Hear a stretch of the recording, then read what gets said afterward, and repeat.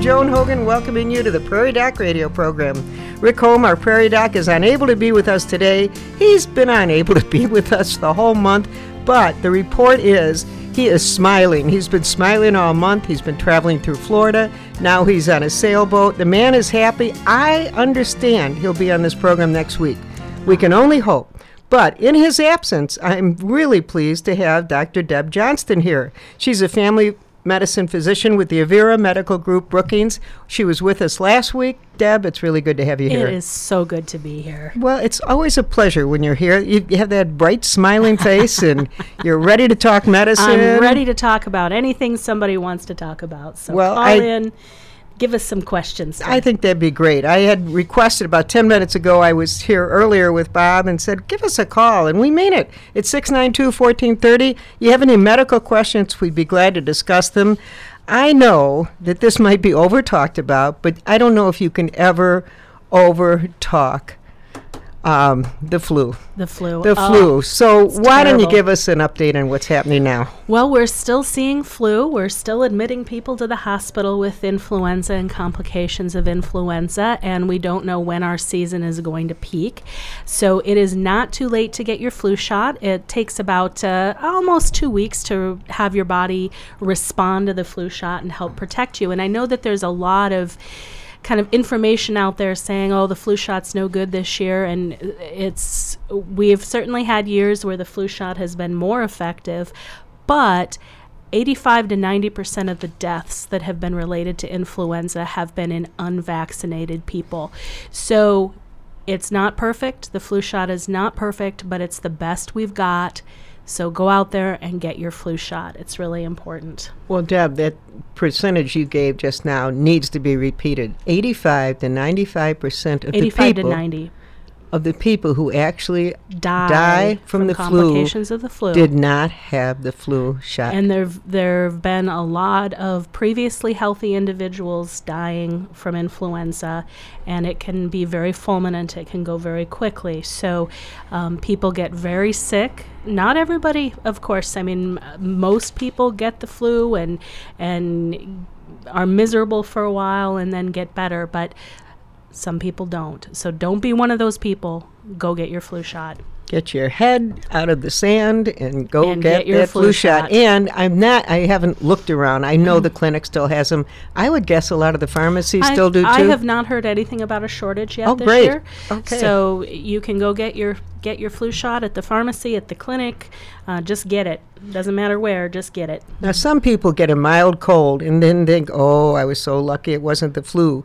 Can they get the shot Absolutely. When they're sick or when after they're the? When do you think? I have no problem as long as people aren't really sick giving them the flu shot while they've got a cold or mild strep throat or anything else. So there's very few reasons not to get the flu shot. Okay. And even if you've had influenza, say you came in and you had influenza A when I tested you, and you can still get the flu shot, and you should still get the flu shot because there are multiple different strains circulating.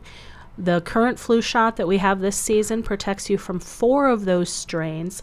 So if you get influenza, I don't know which strain it was. It might be one that's in the vaccine. It might be one that's not. But even if it is one that's in the vaccine, there's 3 other strains that shot can help you with. So get your flu shot even if you've had the flu. And it's important to recognize, because I see this a lot, and I'll admit doctors contribute to it. The flu that we're protecting you from is not the upset stomach, vomiting, diarrhea flu that people get. It is the ache all over, exhausted, sore throat, cough, headache, influenza. Sometimes people will get a little stomach symptoms with it too, but for the most part it's a respiratory illness. So influenza and the stomach flu are not the same thing. The stomach flu really isn't a flu, is it? No. It's a stomach something. It's usually a virus that's a different virus that causes what we call viral gastroenteritis, but everybody just calls it the flu. It's different. Okay. Can I ask you a question, Dr. Of Johnston? course. What are the differences then? So you're laying at home and you don't feel well, and you wonder, do I have a cold or do I have influenza? How can you tell? Is there one certain symptom that outweighs the others? There's a couple of things when I'm talking to an individual that kind of directs me in one direction or the other. The first is severity of illness. Regular old colds just tend not to be that severe. People are miserable, but they're still pretty functional. Another is the suddenness of onset. Influenza usually hits people like a ton of bricks. It's really common for people to come in and tell me it started 3:30 yesterday afternoon. Whereas with the regular colds, a couple days ago I started with a scratchy throat, and then I started sneezing, and then I started coughing.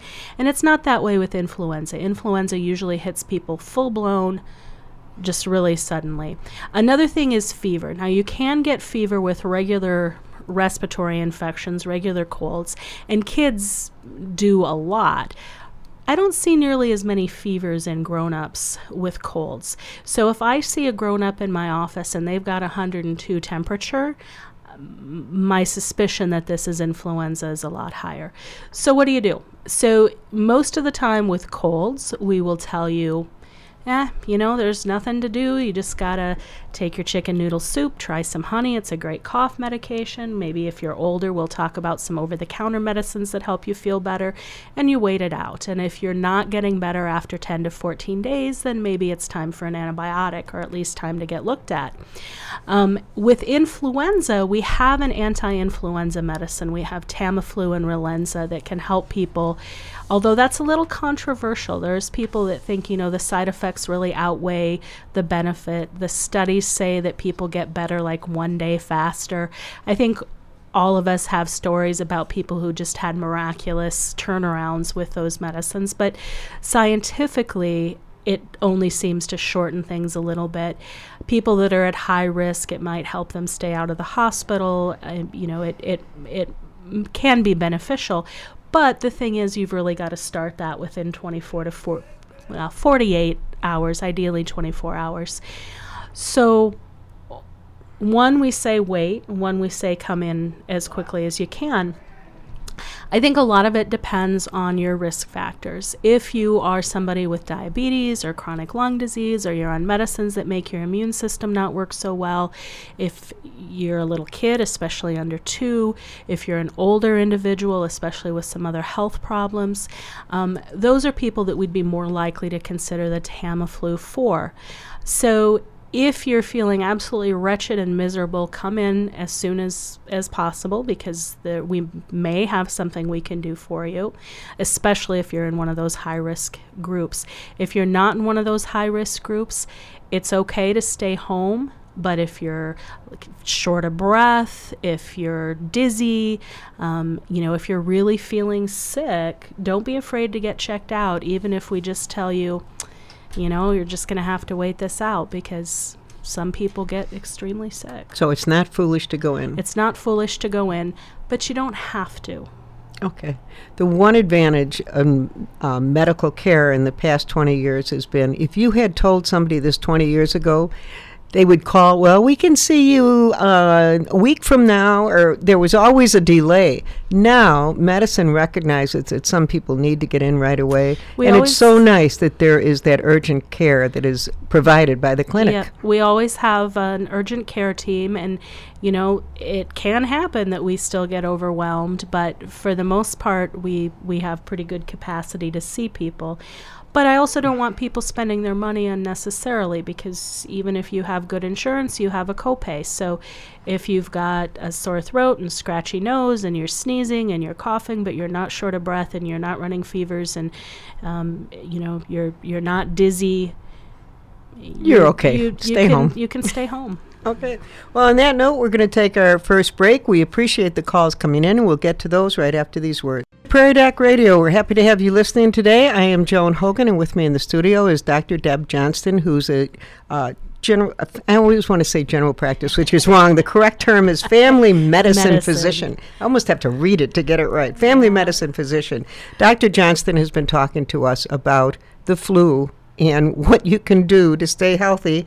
And we had a caller just before the program began that asked about the fact that she wants to know if her infant is safe from the flu, because she did get a flu shot and now she is nursing her baby. Is the fact that she's nursing her baby give that immunization to the baby as well? Not as much as you'd hope. Oh. So it's really important that anybody in an infant's environment get their flu shot. I know physician moms who won't let grandma and grandpa come see the baby if grandma and grandpa haven't had their flu shot. So it's really important that anybody in the baby's environment get their flu shot, get their pertussis, their tetanus shot. Unfortunately, the breastfeeding doesn't really transfer significant antibodies to the baby. If the baby is 6 months old, the baby can get his or her own flu shot. The first year a child gets the flu shot, they need 2 shots a month apart, and then it's just 1 shot from then on. So good hand washing, try to avoid sick people, try to avoid the public as much as possible, cocoon that baby by getting everybody in the baby's environment to get their flu shot, wear a mask if she gets sick, and get the baby the flu shot as soon as they can. I worry a lot about infants and influenza. It's a terrible disease for babies. Okay, well, this mother will be cautious. So Yes, I'm sure she will. thanks for the advice. We had a call, and it had to do with cerebral palsy. Haven't heard that much about it. This woman said, our friend's child has been diagnosed with cerebral palsy. Can you tell me if there have been any recent breakthroughs and what is expected for this child's lifestyle? You know, cerebral palsy is such a variable condition. And, you know, I think we all kind of have this image of cerebral palsy and severely disabled individuals. It's important to recognize that cerebral palsy is kind of what we call a static condition for as a general rule. So that means that the deterioration, the muscle difficulties that this individual has does not typically progress and get worse as they get older. Now, obviously, weak muscles have more trouble as you get older, and those kinds of things. When you're 60, you just have more trouble than you did when you were 20. But this is some kind of a injury that happens before the baby is born, usually during pregnancy. We always used to think that this was something that happened at delivery, but really most of the data now suggests that it's something that happens before birth. So people can have a variety of different consequences for having cerebral palsy. It tends to be a condition where the muscles are weak or stiff, or what we call spastic, so they don't stretch very well. People may have particularly difficulties with walking, I think is kind of the classic thing. There's a lot of therapy that can be done, and that's really important. The sooner that individual gets into therapy and gets that skilled assistance, the better. Sometimes people will get medications. Sometimes they'll get injections. There are some surgeries that can be done for young people to kind of help with their function. And there are specialists that are kind of what we call physical medicine and rehabilitation specialists that deal with this. We have a great resource down in Sioux Falls. It used to be called Children's Care, and now I'm blanking on what it's called. But it's there. But it's there. Okay. So there's a lot of hope for this individual, and this child could grow up to be president. So, you know, cognitively, there does not tend to be consequences. So that means their mind will be there. That means their mind will be there. Yeah. They may not win a Heisman, but they might win a Nobel Prize. So You know, it seems as though with this question it surprised me because many years ago you heard more about cerebral palsy. Is it down? Are there fewer numbers, or they're just getting better care? I don't know what the statistics are with that. Okay. I suspect that it has a lot more to do with more advanced care, more advanced treatment, and helping individuals to reach their full potential and earlier recognition. Okay. Well, I'm sure that helped that woman. You know, when your friend, it happens to a friend, you want to know something about it and be aware. But you don't necessarily want to. You don't want to be a pain about it, right? Questions. Yeah. Yep. So you filled her in. Thank you so much. We had another caller who wants to know about mammograms. If you're over 60, can you stop taking those breast exams? Not after 60. We usually recommend continuing mammograms until about 75. There's certainly some individual kind kind of variation in that. I think that medicine is not really a one-size-fits-all, although we certainly have kind of one-size-fits-all guidelines. Typically, what I always want to point out to women is the older you are, the higher your risk of breast cancer. So you're more likely to develop breast cancer at 70 than you were at 50, than you were at 40. All of those women can get breast cancer. I don't want to hear that. I'm sorry, Joan. Does not make my day. Okay. Why is that? It's just an age-related condition. Oh, it is. Just like, okay. Just like most things, it gets worse as you get older. So typically, I'll look at the individual's overall state of health. I'll look at their family history. I mean, if you're 75 and you've outlived all of your family members, well, you're probably not going to be 100. But if you're 75 and all of your grandparents lived to be 100 and your parents are still going strong, your odds are pretty good. Your odds are pretty good, especially if you're in good health. So typically I look at it and I say, here's an individual who's in good health. They're vigorous. They're active. They're not the very advanced elderly. They're not 85 or 90 years old.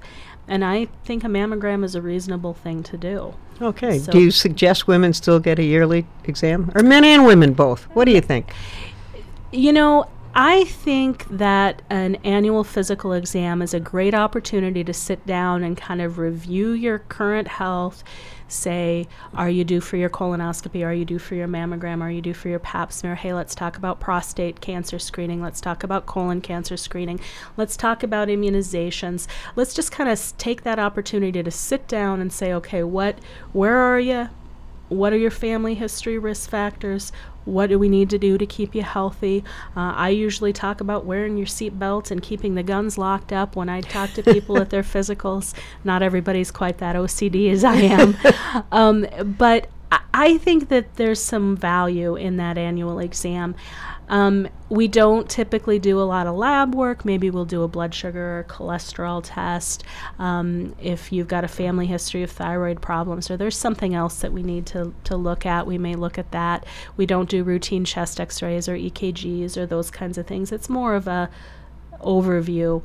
Now, Medicare doesn't pay for a physical the way most of us think of physicals. They'll pay for an annual wellness exam, which covers a lot of the same kinds of things and is usually provided by one of the nurses.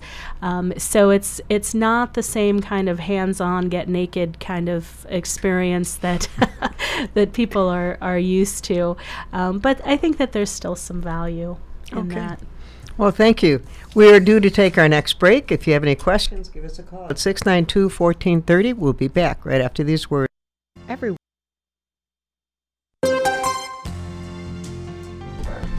Hi, welcome back to Prairie Doc Radio. Joan Hogan here, and in the studio with me is Dr. Deb Johnston, who is a family medicine physician with the Avera Medical Group Brookings. Good to be here, Joan. Thank you, Deb. Now, we just talked about breast cancer and the need for the test, but one person called in and wanted to know, is there a genetic tie-in to breast cancer? Absolutely, there is. There is. It is, however, really important to realize that your single biggest risk for breast cancer isn't whether you had a family member have breast cancer, it's being a woman. So when my mother had breast cancer, my family gets no medical privacy, but everybody else does, but not my family. Not your family. Not my family. When my mother had breast cancer, her breast cancer surgeon told her that the majority of the women that he takes care of have no family history of breast cancer. So it's really important to recognize that just having no one in your family have it does not mean that you're safe. So you still need those mammograms, you still need those checkups. Having said that, there certainly are genetic connections that can greatly increase your risk. So if we see people who have a family history, a strong family history of breast cancer, let's say they had a sister, they had a mother, maybe they had a couple aunts, we start wondering if there might be a connection. And oftentimes, if women are diagnosed with breast cancer, particularly if they're diagnosed with breast cancer before menopause, so those earlier women in their 40s and younger, they may get tested to see if they carry one of those genes. That helps not only their own family know if they've got a risk for an increased risk, but it also helps us to know, are you at higher likelihood to get another breast cancer? Are you at higher likelihood for ovarian cancer or colon cancer? There's a lot of these genetic connections that kind of run in packs, so to speak. So it may be something that will change what we do for that individual. Now, let's say that nobody in the family's been tested, nobody's had anything identified, maybe they're all back home in Europe or Africa or wherever it is. If I have someone that I think is at higher risk for breast cancer, I will send them down to the high-risk breast clinic, and they will go through some models and predictions and look at the family history and be able to make a prediction about how likely it is that this individual has some kind of a genetic condition. And then they can do some targeted testing to try to uncover that and see if that's true or not. So if you are at higher risk for breast cancer, if you're worried about that family history, by all means come in and talk with your doctor and see if that's something that might be an appropriate place for you to go and think about getting that genetic counseling done. When you're talking about that, in the past few years, we have really seen an increase in genetic medicine. Do you find that that's a benefit? I do. It's obviously I have some patients that are involved in that. They have genetic risks that put them at higher risk for various types of cancer, and they have different screening than the average individual. Where I actually find the genetics particularly helpful for me is in testing people to see how they metabolize certain medications, particularly medicines that I use for depression or anxiety or ADHD or some of those kinds of things. Our bodies, with a lot of our medicines, have to process them to turn them on or turn them off. And it can be helpful to me to say this person doesn't process this medicine correctly. Maybe I should use a different medication. So I'll use that particularly if I have somebody where we've tried maybe 3 or 4 different depression medicines and they just haven't responded the way I want them to. Sometimes it can help me narrow down the field so we don't just kind of keep going through the list and saying, well, let's try this one, now let's try this one, now let's try this one. I can at least eliminate some that I think you're probably not going to do well on and try something different. So you found a benefit I found it beneficial to me in my practice, even though I send people off for genetic counseling when we're looking at cancer or when they've been diagnosed with cancer. They have to have a specialist involved, but this is something that I see and do in my regular practice. Good. Well, we're due to take our final break. We appreciate the calls coming in. Any more questions, give us a call at 692-1430, and we'll be back with Dr. Johnston right after these words. Welcome back to Prairie Doc Radio. Joan Hogan here, and in the studio with me is Dr. Deb Johnston.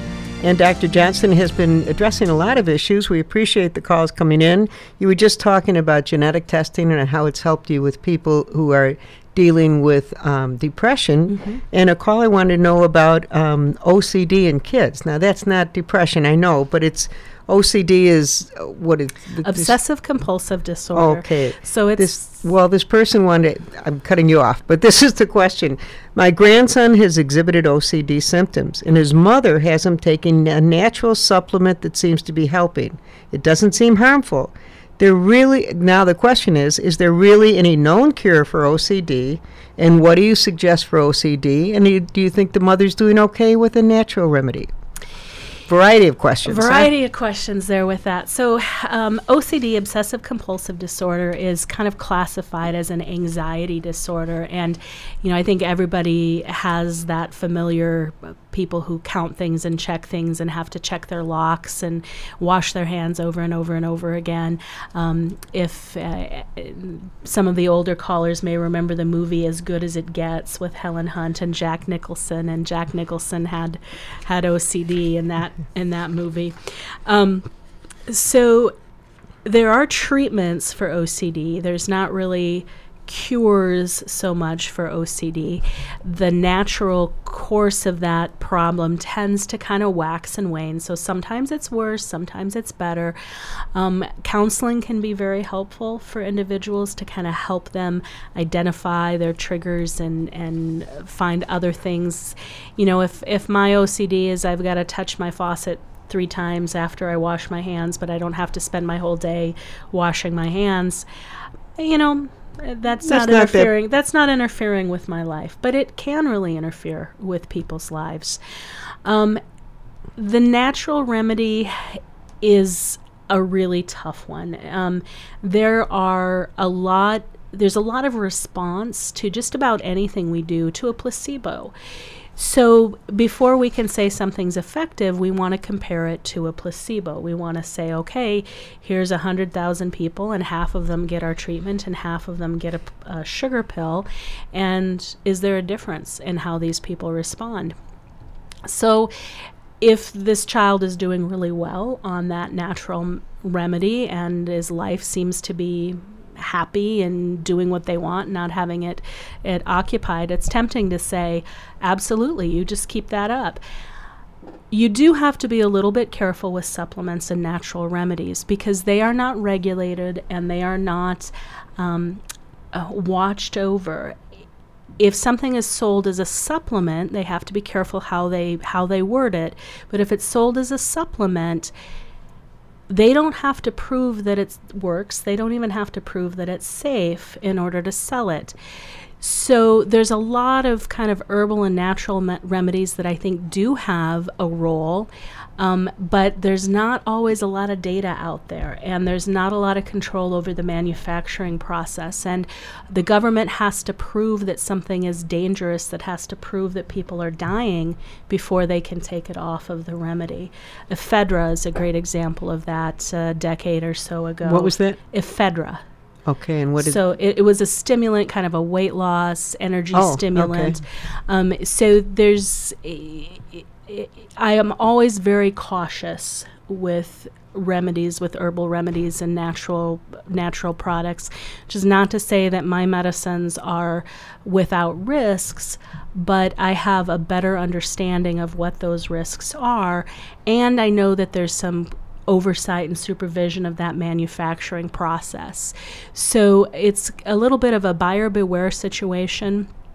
Do your research. The National Institutes of Health has a database about natural remedies, and there's some good, reliable information out there. If people are selling them to you, I'm always more cautious about what they have to say about them because they have a definite reason not to.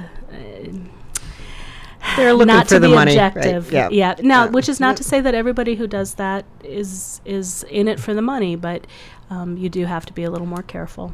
Okay. Well, let's hope that this child will be okay, and maybe we'll outgrow it. As you said, it comes and goes. It kind of waxes and wanes. Okay. They'll probably always be a little more prone to anxiety, but there's a lot of effective treatments out there. Good. Okay, thank you so much. Our half hour is closed. We hope all of you, it has flown by.